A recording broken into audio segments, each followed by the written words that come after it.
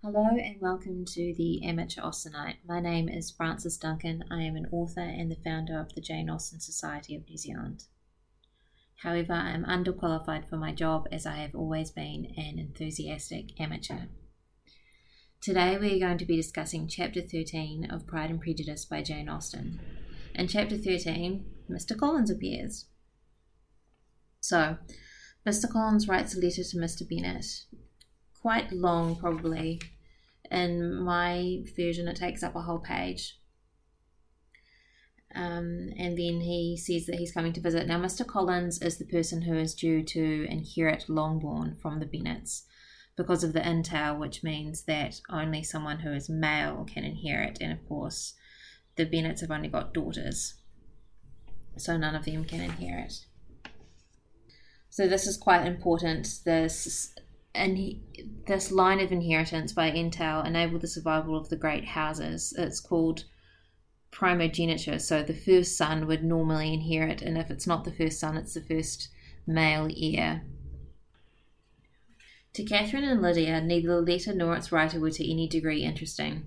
It was next to impossible that their cousin should come in a scarlet coat, and it was now some weeks since they had received pleasure from the society of a man in any other colour. This is showing again how Catherine and Lydia are too young to be out, and they don't understand the importance of things. They don't understand how serious it is that their family will lose their home to this particular man. Mr. Bennet's reaction to the letter is a little cruel. He says, "It's from my cousin Mr. Collins, who when I am dead may turn you all out of this house as soon as he pleases." It's an awful thing to say.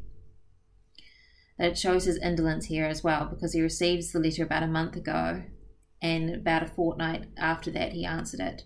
"For I thought it a case of some delicacy in requiring early attention." Early attention means leaving it for 2 whole weeks. Now, about the entail, Mr. Bennet refers to it as an iniquitous affair, which I had to look up. It means grossly unfair and morally wrong. But nothing can clear Mr. Collins from the guilt of inheriting Longbourn. My favourite quote is actually the final sentence in this chapter. Mr. Collins is asking which of the daughters helped with the dinner, and Mrs. Bennet says that her daughters had nothing to do in the kitchen, and after he begs her pardon, this is my favourite quote right here.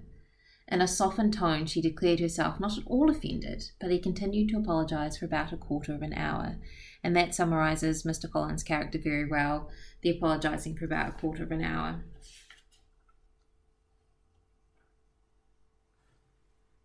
It's made clear early on that Mr. Collins is looking to marry one of the Bennet girls, and it's quite fair of him to want to do this.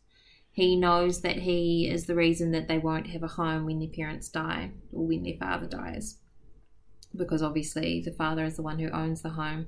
So he could inherit and then kick out Mrs. Bennet and all of the daughters at any time.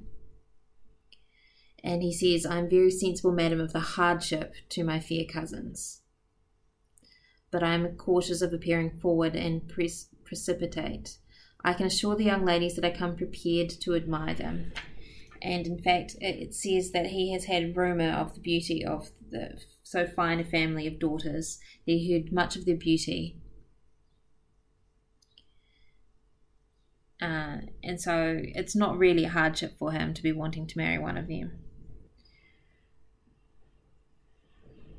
Mr. Collins not only compliments the girls, but he compliments the house and the furniture as well, and Mrs. Bennet would have enjoyed this but for the mortification of supposing that he is viewing this as his own future property, which it's possible that he is.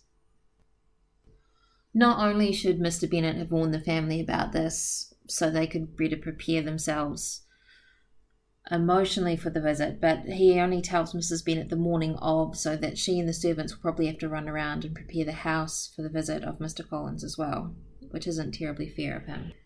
Now, obviously, Mr. Collins is quite a pivotal character in this book. His coming makes big changes in Elizabeth's life. Without him, she would never visit Hunsford and never get the proposal from Mr. Darcy.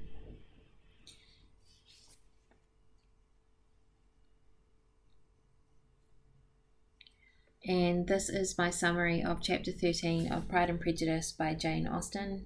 You have been listening to The Amateur Austenite.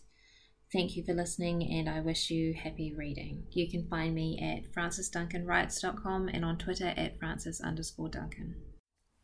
Just popping back in to let you guys know that we have merch now. I haven't actually got merch with my face on it. That seems a little weird to me, but if you really want it, let me know and I'll do that. There's merch of the Jane Austen Society of Aotearoa New Zealand's logo, some Jane Austen merch, and some Pride and Prejudice, heavily Pride-focused merch too. It's on Redbubble and the link is in the notes. Happy buying!